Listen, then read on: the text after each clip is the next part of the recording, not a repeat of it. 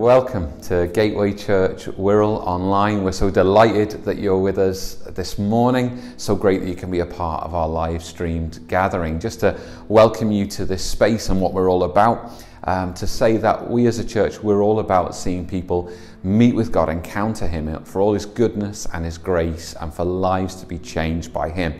As a church, we want to see a world transformed, made better and better through every life transformed by the grace of God. So our hope and our prayer for you today, meet with Jesus in the things that we're saying, in the things that we're singing, in the way that we're opening up the Word of God, which is alive for us today. We want you to know Jesus, know that He loves you, know that He has a plan for your life.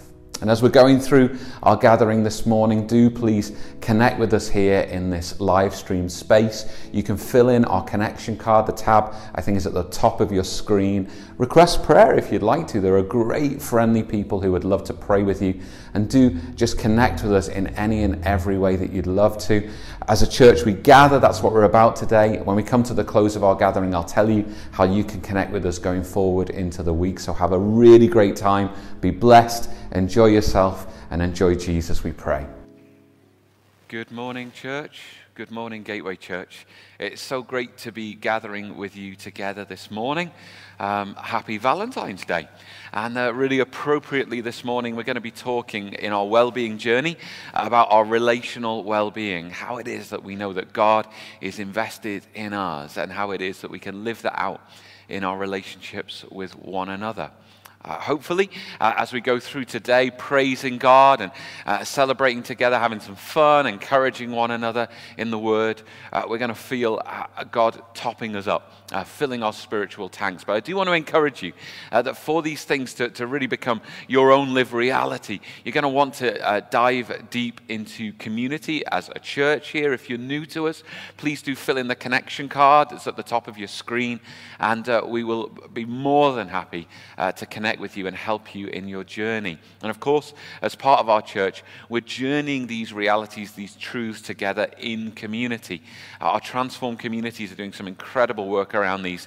And if you're not yet part of one, then please let us know. And we'd love to help you connect with the Transform community. One other thing, or rather two other things to mention, is that this evening at 8 p.m., we begin a new rhythm in the life of the church that live on Facebook we're going to be sharing just for 10 or so minutes around communion together. And we're going to be doing that each and every Sunday. If you're able to join us tonight, that's absolutely fantastic. But it's also a resource, maybe in your family devotions or in your Transform community life, that you can use on other occasions as well. That's tonight at 8 o'clock rather.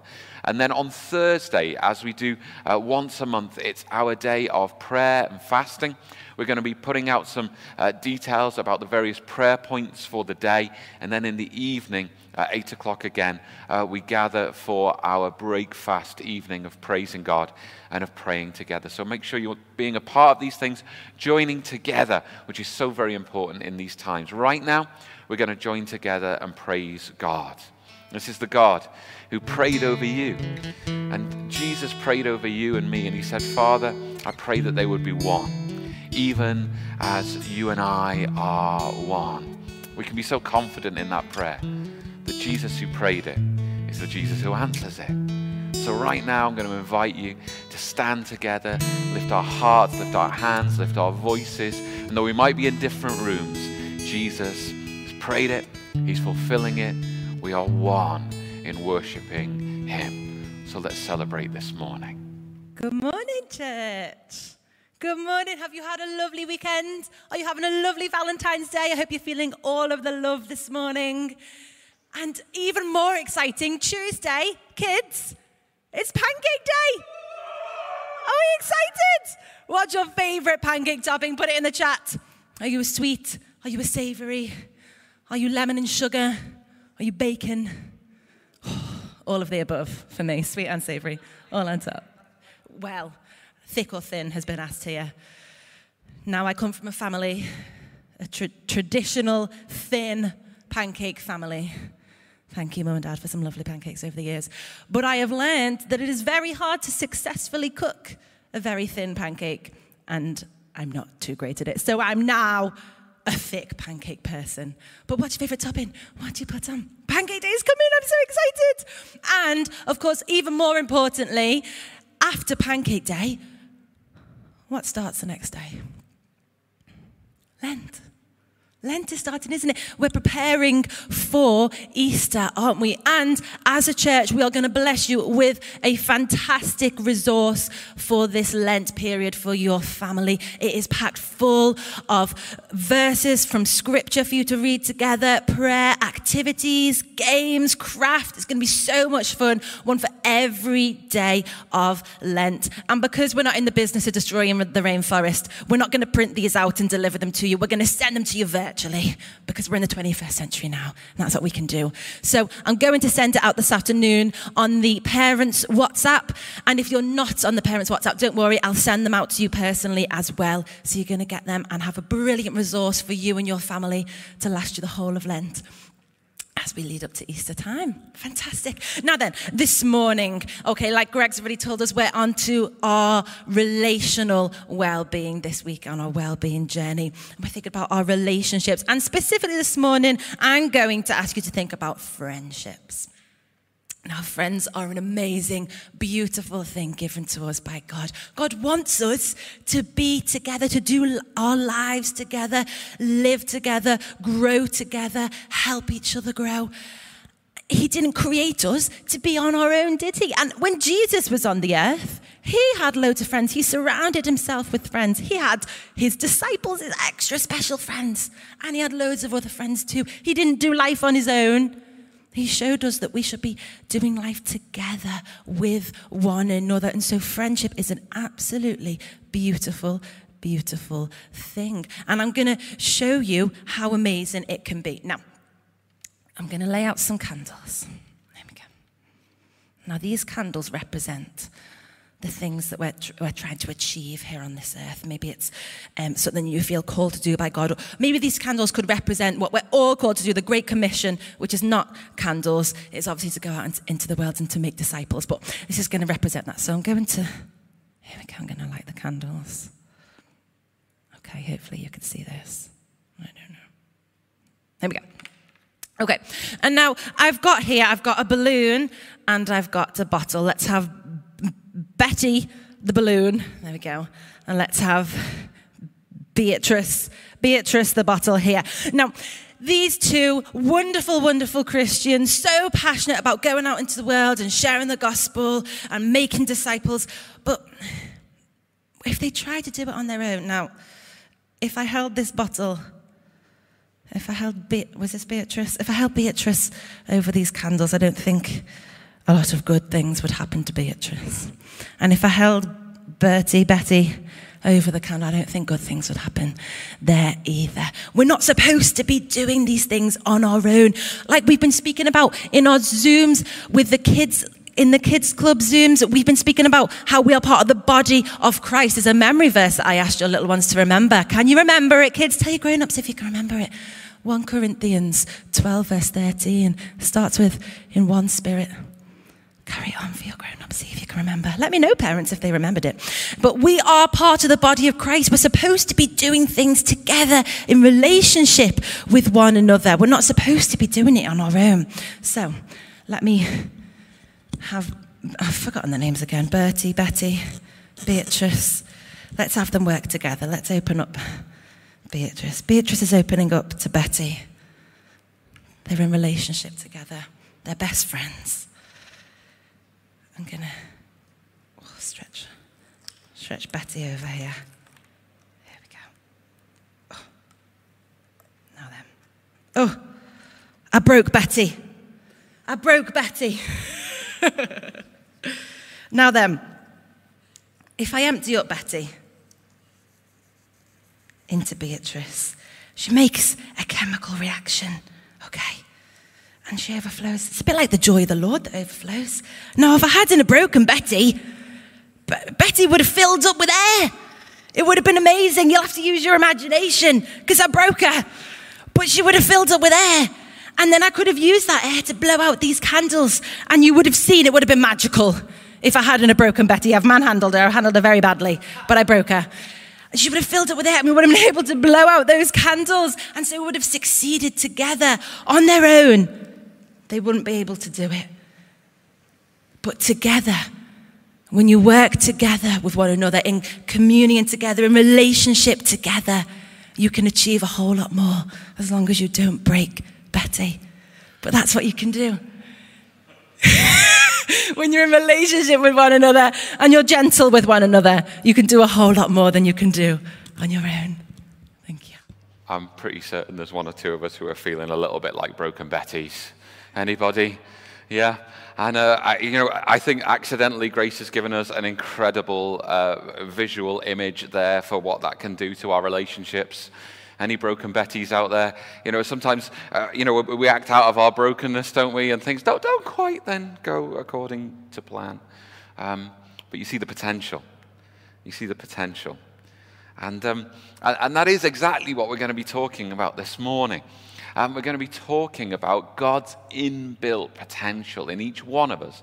Not just each of us as individuals, but each of us joining together in relationship and community, just the way God made us. It's part of our well-being journey. And if you've been journeying with us through these recent weeks, you'll know that we've been talking about, and I think they're going to come up on your screen, 6 interconnected areas of our well-being. And the Bible talks about our well-being in using the word shalom, which oftentimes we would think refers to peace. But what we're doing is we're starting to understand that peace isn't just the absence of conflict. It's not just the absence of trouble. It's actually the presence of God's good, of his wholeness. And that's what we mean when we're talking about well-being. Over recent weeks, we've talked about how it is that we're invited into having a well-being mindset, that attitude that says, yes, we can grow in God. We can come to a place of wholeness. And then we've been talking about our physical well-being, our emotional well-being, our spiritual well-being. And today, we're going to be discussing this idea of relational well-being and how it is that God has made us for relationship. The Bible teaches us, it's a fundamental reality of the Christian faith, that God has made us for himself.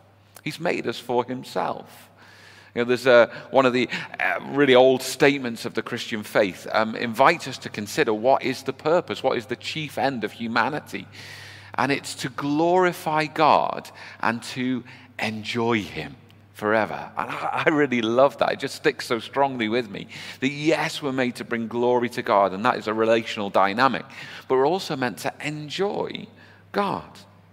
And God has made us not only to enjoy him, but to actually enjoy relationship with one another. We're made for community because we're made by a God of community, Father, Son, and Spirit. And, as we remarked as we began this morning, God prayed that for us, that we would be one, even as he and the Father and the Spirit are one. This morning, as with many days in our well-being journey, we're going to be considering the life and the pattern and the experiences of a man, a prophet in the Old Testament of the Bible named Elijah.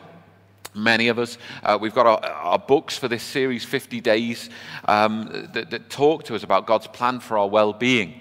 And in there, we've been learning so much about this man, Elijah. Today, we're going to be finding ourselves largely in 1 Kings 19. If you've got a Bible, if you don't, just click the tab on your device this morning, and you can get the Bible right there where you are. Well, this man, Elijah, he's remarkable in many ways. In fact, in some Jewish traditions, they consider that he probably was an angel.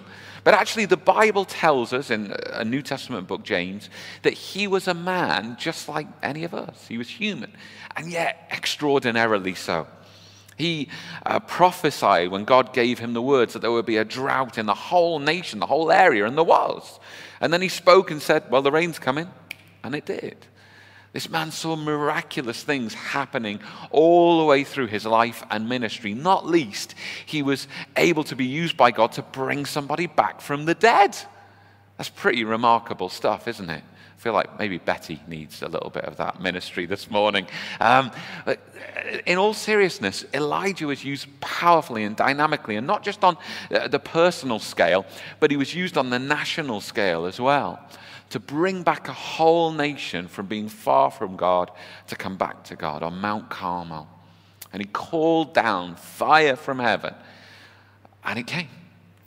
And he's had this absolute mountaintop, literal, fire-falling experience of God. Yet today we're going to find him really down in the deepest, darkest valley, where there's no light, there's no heat, there's no warmth, nothing seems to be good. And I don't know about you, but it seems to me that sometimes can be the case. Often after the greatest heights of life come the greatest falls. And I would say, actually, spiritually speaking, that's where we see that most commonly defined. That after sometimes our greatest experiences, our greatest moments, come the deepest sorrows and darknesses of our lives. In 1 Kings chapter 19, I'm going to read a couple of chunks here. Verse 3, we're going to begin with.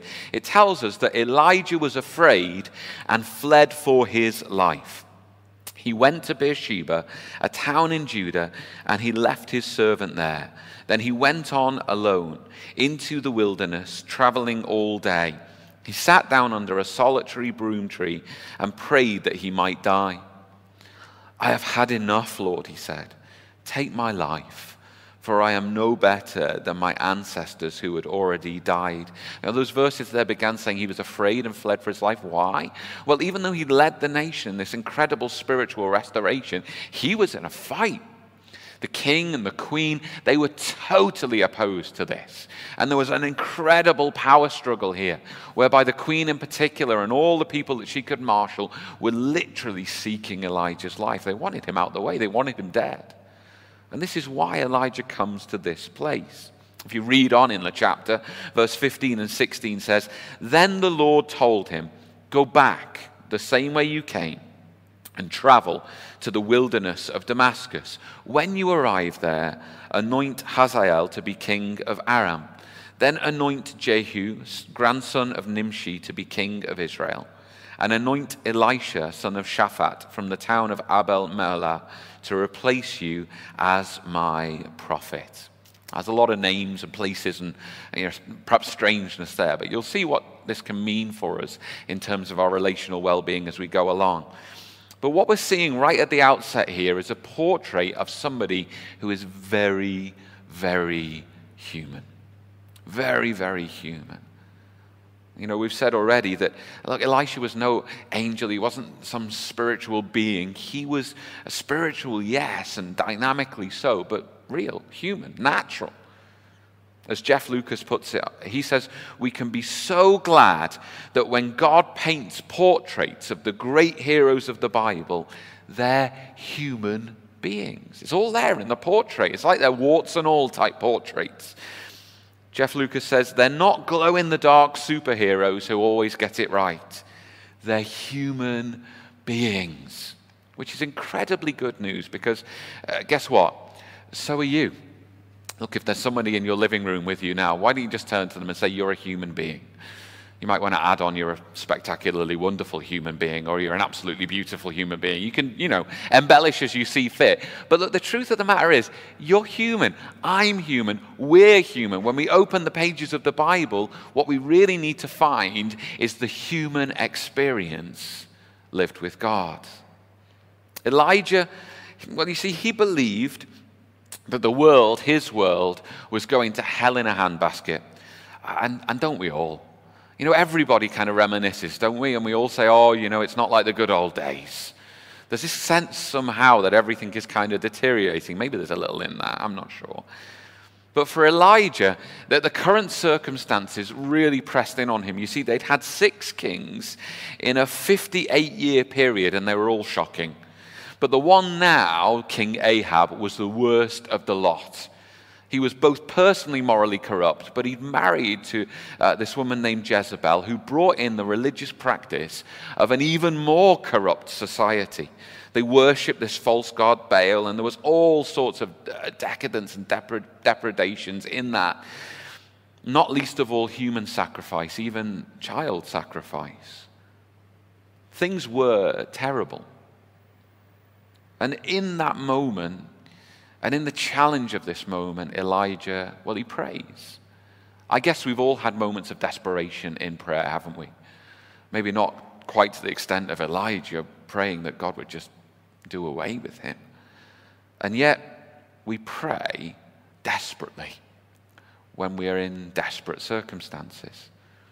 I was pointed to a prayer offered by the writer Anne Lamont, and I'm going to offer it to you. You might want to use it this week. It's a really profound, short prayer. You might want to write this down because it's quite tricky. Just maybe get a pen and paper. Here it comes. Her prayer is this: "Help me, help me, help me," followed by "Thank you, thank you, thank you." That's a good prayer, isn't it? I think we probably need to just put that one away and use it. We might not be in quite the same circumstances as Elijah, but we all will find our tanks, those dials we've been talking about, running dry. You ever been in the car and run out of fuel? I'm happy to say I've never actually run out of fuel in my car, but actually on 2 occasions have I run out of fuel in church minibuses. This is quite embarrassing. I've never confessed this to everybody. But look, I've got an excuse, but on one occasion, and this was the worst one, I guess, I was taking a group of young people from the church over to Liverpool. So we were going through the tunnel, and we ran out of fuel in the tunnel. It's really, really bad. And thankfully, there were some people who managed to plead really, really well with the police, and we didn't get fined. But I blame it on the fact that the dial on the petrol tank, it was lying to me. It told me there was something in there, and there wasn't. On another occasion, it was coming back from a youth weekend away. It's always with the young people. I blame the young people of the church. But we were coming back, and I thought we had enough. It was there, it was hovering just above the red, and then we hit traffic jam. And it went down and down. And, I've told the story before. Actually, God brought something really, really good out of that, and I was able to help somebody find their way back to God. But I thought I knew. I thought I had enough in the tank, and I didn't. And I can blame anybody, I can blame any circumstance, but it was me. Look, you can test and try and see how much you can eke out of life, or you can fill your tank. And that's what we're going to be doing this morning. So right now, as we come again to worship God and pray, I would encourage you, look, whether you sing the song or whether you just really dig into prayer with God right now, this is what we're about. We're not saying, look, I'm just going to press through another week and just keep on going because I've got enough. I'm hovering over the red. There's a bit more in the tank. No, we're going to fill the tank today. We can raise a hallelujah in the middle of the storm. It doesn't really matter what the storms of this life are, not to diminish them in any way, but to say that God is present in each and every one of them, and God is able. And this morning, we want to really dig deep into this story of Elijah and kind of find out, well, what was going on with him? Why did he get to the point that he got to? And how can we see God leading him, providing for him, and what can he do for us? Well, firstly, what we want to recognize is that when he is beset by trouble, he makes a choice that doesn't seem to make a lot of sense and perhaps was a part of him feeling and becoming so desperately low. And that is right when he fled for his life. You saw it in 1 Kings 19. He went to Beersheba, and it says, and he left his servant there. Or in other versions of the Bible, he dismissed his servant. Now, we can't really begin to understand, why does he do that?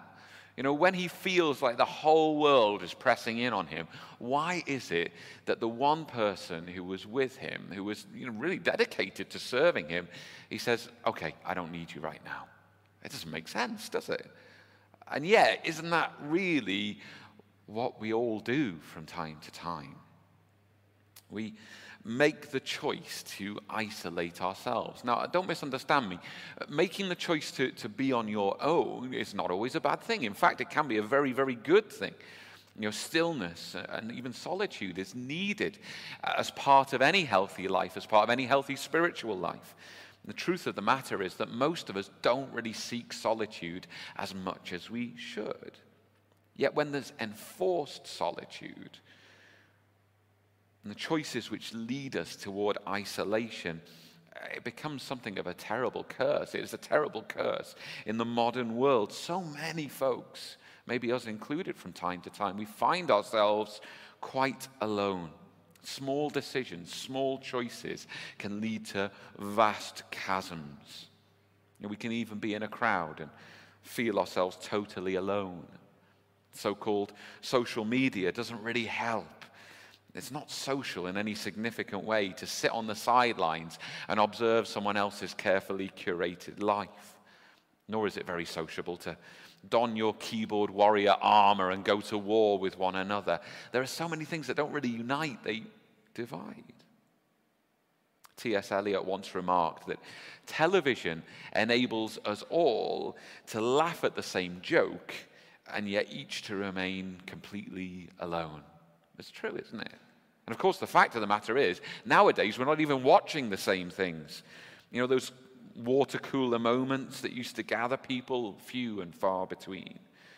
Indeed, so much of culture and of politics invites us to define ourselves not by what unites us, but by what divides us. What you wear, where you were brought up or went to school, the music you listen to, the football team you support, dare I say it, the political party or figure that you support. These and more act as wedges to force people apart.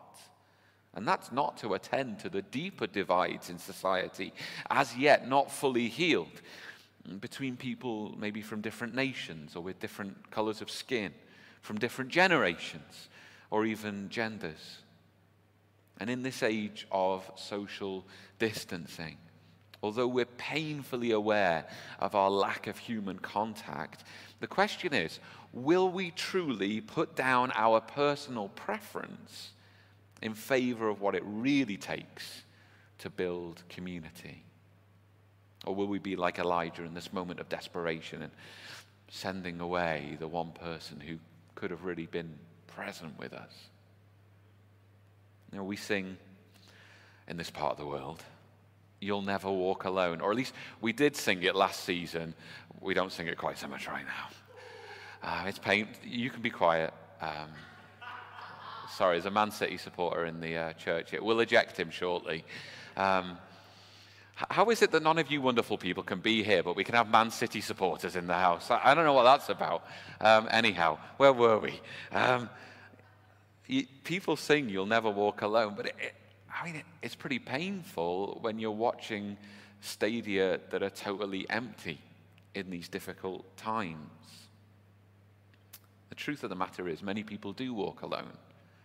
The Office for National Statistics tells us that 2.6 million adults in England reported that they felt lonely often or always between the 3rd of April and 3rd of May in 2020 when they sampled this.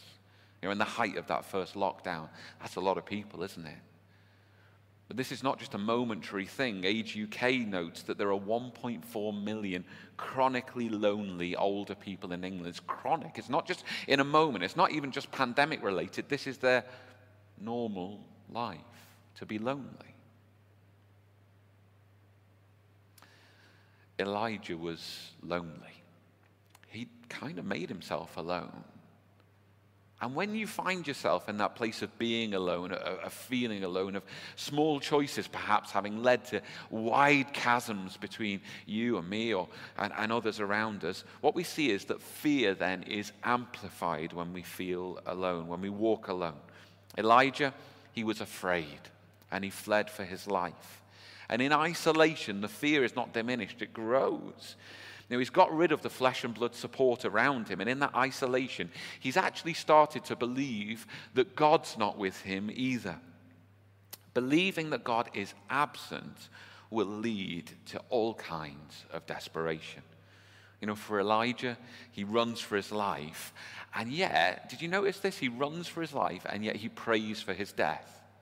That seems like the mark of a really desperate man who's pretty much losing it. To know on the one hand, deep inside, that he needs to preserve his life, and yet to feel so desperate that he wants his life to be over. He doesn't know what's going on inside of him. Strange and even destructive kinds of behaviors can happen when we believe that we're on our own. Yet God is there for Elijah. He's here. He's where you are. He's always here. Richard Foster puts it like this. He says, of course, all of our experiences in solitude are done in the presence of the living God. We are, after all, experiencing solitude as a Christian spiritual discipline. In times of solitude, we become enveloped in God's very presence. Enveloped in God's very presence. Anybody want that?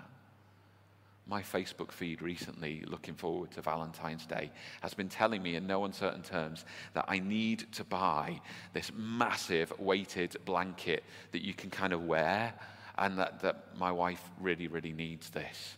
And I thought, well, do you know, maybe Facebook's onto something here. And so I clicked through, and then it said that it was 80 quid, and I clicked onto something else. We're going to have nice dinner tonight instead, because, you know. But, you know, there's that sense, isn't there, where we do quite enjoy being enveloped. You know, who doesn't like a cuddle? You know, if you don't like a cuddle, come on, request prayer, we'll help you. In all seriousness, whether we're tactile or not, whether we're introverted or extroverted, we need to know that God's presence is around and about us. You know, even if we find that we're alone because of our own wrong choices, even if we feel that we're not worth being with, Jesus said he came to this world to seek and to save the lost. He's come looking for you because he loves you. He's come looking for me because he loves me. Jesus said that he would be willing to leave the 99, those who are safe and secure, to go and find the one. We started up singing that this morning, didn't we? He'll come and he'll look for the one alone in need. God is always present, and he's always in control. We don't need to be afraid. I'm going to invite the team to come and lead us in worship again. But as we do so, I really want you to, maybe as much as it's possible, to just be still in the environment that you're in. Look, there's nothing wrong with stillness, with silence. But within that, we recognize that though in many different regards we might find ourselves alone, God is with us. The Bible gives Jesus that very name, Emmanuel. God is with us. He's present. If you need to, why don't you pray that simple prayer? Help me, help me, help me. Thank you, thank you, thank you. And just know that God is with you as we worship again this morning. We come to you, we fall at your feet, Lord God, to worship you and to know you at work within our lives. We thank you that you are always, always with us. Praise God. Praise God. As we conclude our thinking around this moment, this time in Elijah's life and our own relational well-being, we want to think about, okay, well, God is present with us. He's with us always. What is he doing in our lives? How is he making us well again? Well, God works in some really remarkable ways that just totally blow our minds. And God also works in some ways that afterwards you're like, goodness, how come I didn't see that or think of that? You see, God, we've said it already, he knows how he made you in every which way. And look, we've said that all of these different well-being tanks of our lives, they're all interconnected. And so in Elijah's life, God does some work in his life that is incredibly simple. And when Elijah is there feeling lowest of the low, absolutely desperate, God provides for him in his physical well-being. Look, he's done it before in the time of drought. God met him, and whether it was by bringing a person alongside or by supernaturally providing, what does God give Elijah? He gives him something to eat. He knows that Elijah not only is weak in his emotional health and his relational experience, but he's weak in his body. He needs something to eat. Look, we've said it already. The physical well-being will impact upon our spiritual well-being. So could you just for a moment stop being so ridiculously spiritual and go to bed at a decent time, or eat some good food, or go for a walk, or do the kinds of things that you know, that I know, because God knows and he put it in us, are going to have an impact upon our spiritual lives, our relational lives, our emotional lives. God knew that Elijah was hungry, and he gave him something to eat. I was chatting, some months back before this pandemic season actually, with a chap who just wandered into the church building on one occasion. And he claimed that he was struggling with an aspect of his spiritual well-being, but as we talked, it became apparent that actually it was something more to do with his mental well-being than his spiritual life. He said he was having these kinds of issues, and so he'd chosen to print out various Bible verses and, plaster them all over the walls so that he would always be surrounded by Bible verses. Well, you might say that seems like a good idea, and he'd plastered these all on the walls, and he'd gotten rid of his telly because he felt like it was just not a spiritual thing to have in his life. But as we talked, it seemed to me that actually God wanted to just speak something quite ordinary into his life. So, me, your pastor, and you might want to review this after this, but I said to him, mate, you want to take down all of those Bible verses off your walls and get a telly. And he looked at me like I was absolutely insane. And then he started to look at me like I probably, wasn't really speaking for God and maybe for the other fella. And he went away really disappointed. But the reality for that chap was he didn't need more spiritual food. He needed to relax and calm down a little bit and actually enable himself to enjoy some of the ordinary things of life. Now, don't misunderstand me. I'm not for a moment saying that everything on the telly is good. It really isn't. But we sometimes need to stop being so obsessed with the things that we think are spiritual. Truth is, quite often they're pseudo-spiritual, and sometimes we need to just do the ordinary things that are part of how God's made us. Living a healthy life, going for a walk, better yet, go for a walk with a friend, socially distanced. And do some of the ordinary things that God has placed into your life to help you to be healthy and whole. God works through food and friendship. Can I get a hallelujah from anybody? He really does. He really does. You need other people. As long as those friends don't eat your food, obviously, because it's food and friendship. I don't want to mess these things up. But in all seriousness, God is a lot more practical than most of us. He knows how he's made us. Physically, we need food. Relationally, we need friendship. We're made for living in relationship, for living in community. And look, your pastor, I am an introvert, quite on the exceeding end of that spectrum. But if I know this, then surely the rest of us know this deep down inside as well. We know that our church, it's formed around not just gathering on a Sunday or whatever kind of other gatherings of the whole church we might have, but it's involved on the going together. We have transformed communities. We describe them as extended families of missionary servants. We journey through life together, making disciples as we are made as disciples of Christ. You can't have one without the other. It's like trying to have one side of a coin and not the other side of a coin. It's just not a coin anymore. We need to be living in relationship, not just kind of gaining some spiritual tidbits from here or there and thinking somehow we can journey through this life on our own. We need friendship. Moreover, we need godly friendship. In our readings at the start, we heard how Elijah was going to be commissioned by God when God had done a work in his life to go and anoint some people. There's going to be this new king outside of God's people. It's going to do God's work in the wider spectrum of society. There's going to be a new king for God's people. And there's going to be a new prophet, Elisha, who's going to follow Elijah. In 2 Kings 4 and verse 9, we're told a little bit about this man. That he is this man who stops in from time to time as a holy man of God. Elijah wasn't just being given Elisha because he was another warm body, but because he was a holy man of God. And God had a plan for the two of them to know the benefit, and that benefit would cascade into the lives of so many others. Friendship and human contact is great, but better yet is godly friendship. And that's exactly what Elijah needs and God provides. You see, Elijah, he's lost his way, he's lost perspective because he's alone. Consider the things that he said to God. He said to God, I've zealously served you, which was true. But then he said, the people have rejected the covenant they'd made with you. Now, actually, in that moment, that's not true.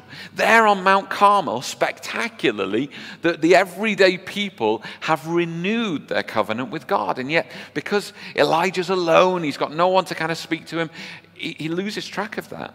He says, they've torn down your altars. Actually, Elijah asked them to help, and they just helped him build a new altar to God. He says, I'm the only one left, when in actual fact there's thousands left who are really worshiping the true God. He's lost perspective because he's turned in on himself. He needs somebody who not only can come alongside him and speak some goodness into his life, but who can restore his perspective on who God is and what God's doing. And only a godly friend can do that. Any kind of friend can do many nice things in your life, but only a godly friend can renew your perspective of who God is and what he's doing in your life and the world around you. Our feelings, well, they can lie. We can convince ourselves of pretty much anything, but friendship can help set us straight. And into this picture comes Elisha. Specifically for Elijah, God provided him with a friend who could serve sacrificially, was faithfully present, and spoke truth lovingly. Spoke truth lovingly even when it challenged Elijah. You know, we're invited as Christians in community to speak the truth with love. You know, sometimes we might fall into the trap of thinking that means we can just kind of, land anything on anybody and then afterwards say, I'm only saying this because I love you. Nonsense. Truth for the Christian is to speak who Jesus is, and to speak who Jesus is in another Christian's life. That's truth. Jesus said, I am the way, I am the truth, I am the life. If we just think we can just land truth bombs on somebody from a distance and leg it, then we've totally missed the point. Jesus comes close. He is truth. And God invites us to speak the truth of Jesus with love into one another's lives. Elisha would do this for Elijah. Who's doing this life with you? Which godly friends? It's not to say that everybody in your life needs to be godly, at least not yet. They might be one day, and we pray about that and seek that. But we need friends who can give us godly perspective, who can actively lead us toward God. Look, sometimes you're going to need to actually distance yourself from people who are leading you away from God, and invest yourself in a relationship that will lead you to God. I often think about the image of a mountain, a classic kind of cone-shaped mountain. And of course, the higher you get up the mountain, the less of it there is. There's more at the bottom, less at the top. So if you imagine two people climbing up this mountain, the further they go up, the closer they get together. It's just a physical reality. The same is true spiritually. If you are, as the Bible tells us, it's kind of the same image, ascending the hill of the Lord, the closer we're drawing near to God, by its very nature, therefore the closer we are drawing to one another. As a family, we've kind of bit the bullet and we've reserved a holiday in Scotland for the summertime. Pray with us, please God, we need a holiday, we want to go. We're only going to do it if it's appropriate and allowed for, obviously. But I'm kind of already dreaming about climbing a mountain. And I want to climb it with my family. Now, this is not because I'm crazy and masochistic. Honestly, getting my boy up a hill to the school is hard enough. But I want to do it with my family because it's better. I want to see the looks on their faces when we get to the top and we see the view. And I want them to kind of look at the view and not see the look on my face while I'm panting and wheezing in the side. But you want to journey up these beautiful moments together. We want to journey toward God together. Are the people in your life journeying with you toward God, or are you just scratching around at the bottom of the mountain, chasing around after one another? If the people in your life, the key people in your life, if they're not journeying towards God, then they're leading you to journey away from God. There's no other way of putting it. We need an Elisha to our Elijah. This is what we need. We need God's people. The Bible's really clear to us that when we get God, we get his people. The way that the New Testament gives us this image, it says that Christ is the head of his church and we are like the body. Does anybody want to separate those two? Does anybody really want a disembodied Christ? It sounds a bit grisly to me. Does anybody really want a body without a head? Image doesn't work. The reality doesn't work. If you want to really be a Christian and pursue Jesus, you're going to need his people. And here's the truth. They need you as well. As crazy as you are, as difficult as you are, as awkward as you are, truth is, I'm talking about me. We need one another. And the most key relationship in our life, and the team's going to lead us to worship as we think about this, the primary and founding relationship for our life, where all relational well-being stems from, is our relationship with Jesus. And this morning, or whenever it is that you're listening to these words, I want to ask you, do you know Jesus? Not just know about him, do you know him? Can you truly say yes? When people say Jesus is Lord, I know he's my Lord. He's in charge. He's got it, and he's got it for me. He's my Savior. He's rescued me, really, from my own worst self. He's made me new. He's my closest and dearest friend. He's the one who holds it all together for me because he holds me, and I hold him, and it's good. And my hope and prayer is that's true for you this morning. But if it's not, please, would you request prayer right now? Would you say, help me? I want to know that reality to be true. I want this to be the founding relationship for my life so that every other relationship in my life can really flow with the goodness of God.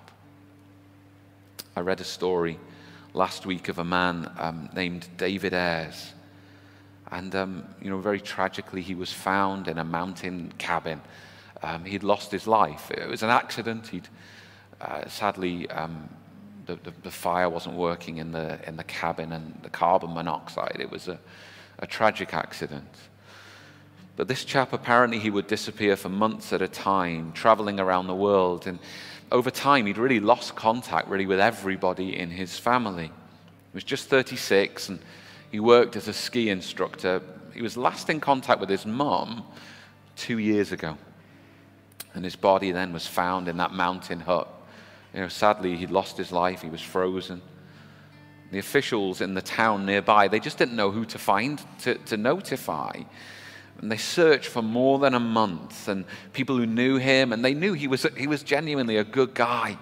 But they were desperately trying to find his family. Finally, through the newspaper, they managed to find him. And he was said by his family to have a troubled past, which he tried to escape by moving around the world, only contacting his family when he needed money, so said a friend. But having found the family, his mother said of him, she said, David was always a free spirit, charismatic, talented, but he was also an extremely complex person. Our family is devastated and heartbroken, and the pain will never heal. It struck me as a story, really, of relational lack, of a lack of well-being.